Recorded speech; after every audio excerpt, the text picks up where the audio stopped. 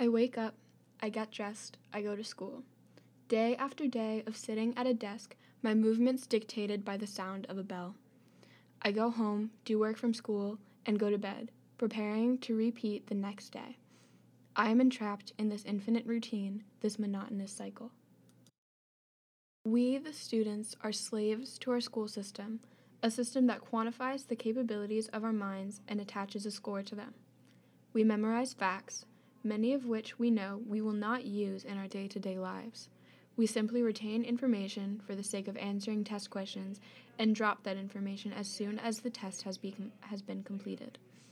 A system intended to motivate us to learn has become lost, turned into a cutthroat race to come out on top.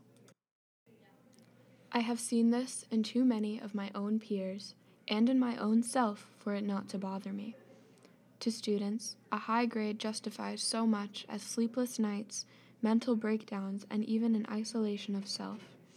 The problem is not just that we must have the best grades, the most extracurriculars, and the highest test scores. The problem is that we prioritize these things until we become them, until they consume us. Different students are labeled as smart kids, tryhards, or just bad students. Our identity winds up attaching itself to our performance in school. For our entire lives, we are told that this system paves the way to success. We are told that a lack of academic achievement will keep us from a good college, and not going to a good college will keep us from making it in the world. Students are forced under the impression that they must choose a career at 17, that they must pay hundreds of thousands of dollars to be successful.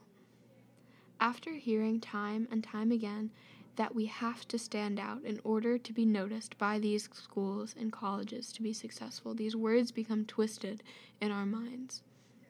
No longer do we aim to learn. We aim to come out on top, and I have seen some put everything on the line to do so. If I am not one of the best, then I have failed. If I am not one of the best, I will not succeed. Maybe this is not the case. Maybe this is. There is no way for me to truly know.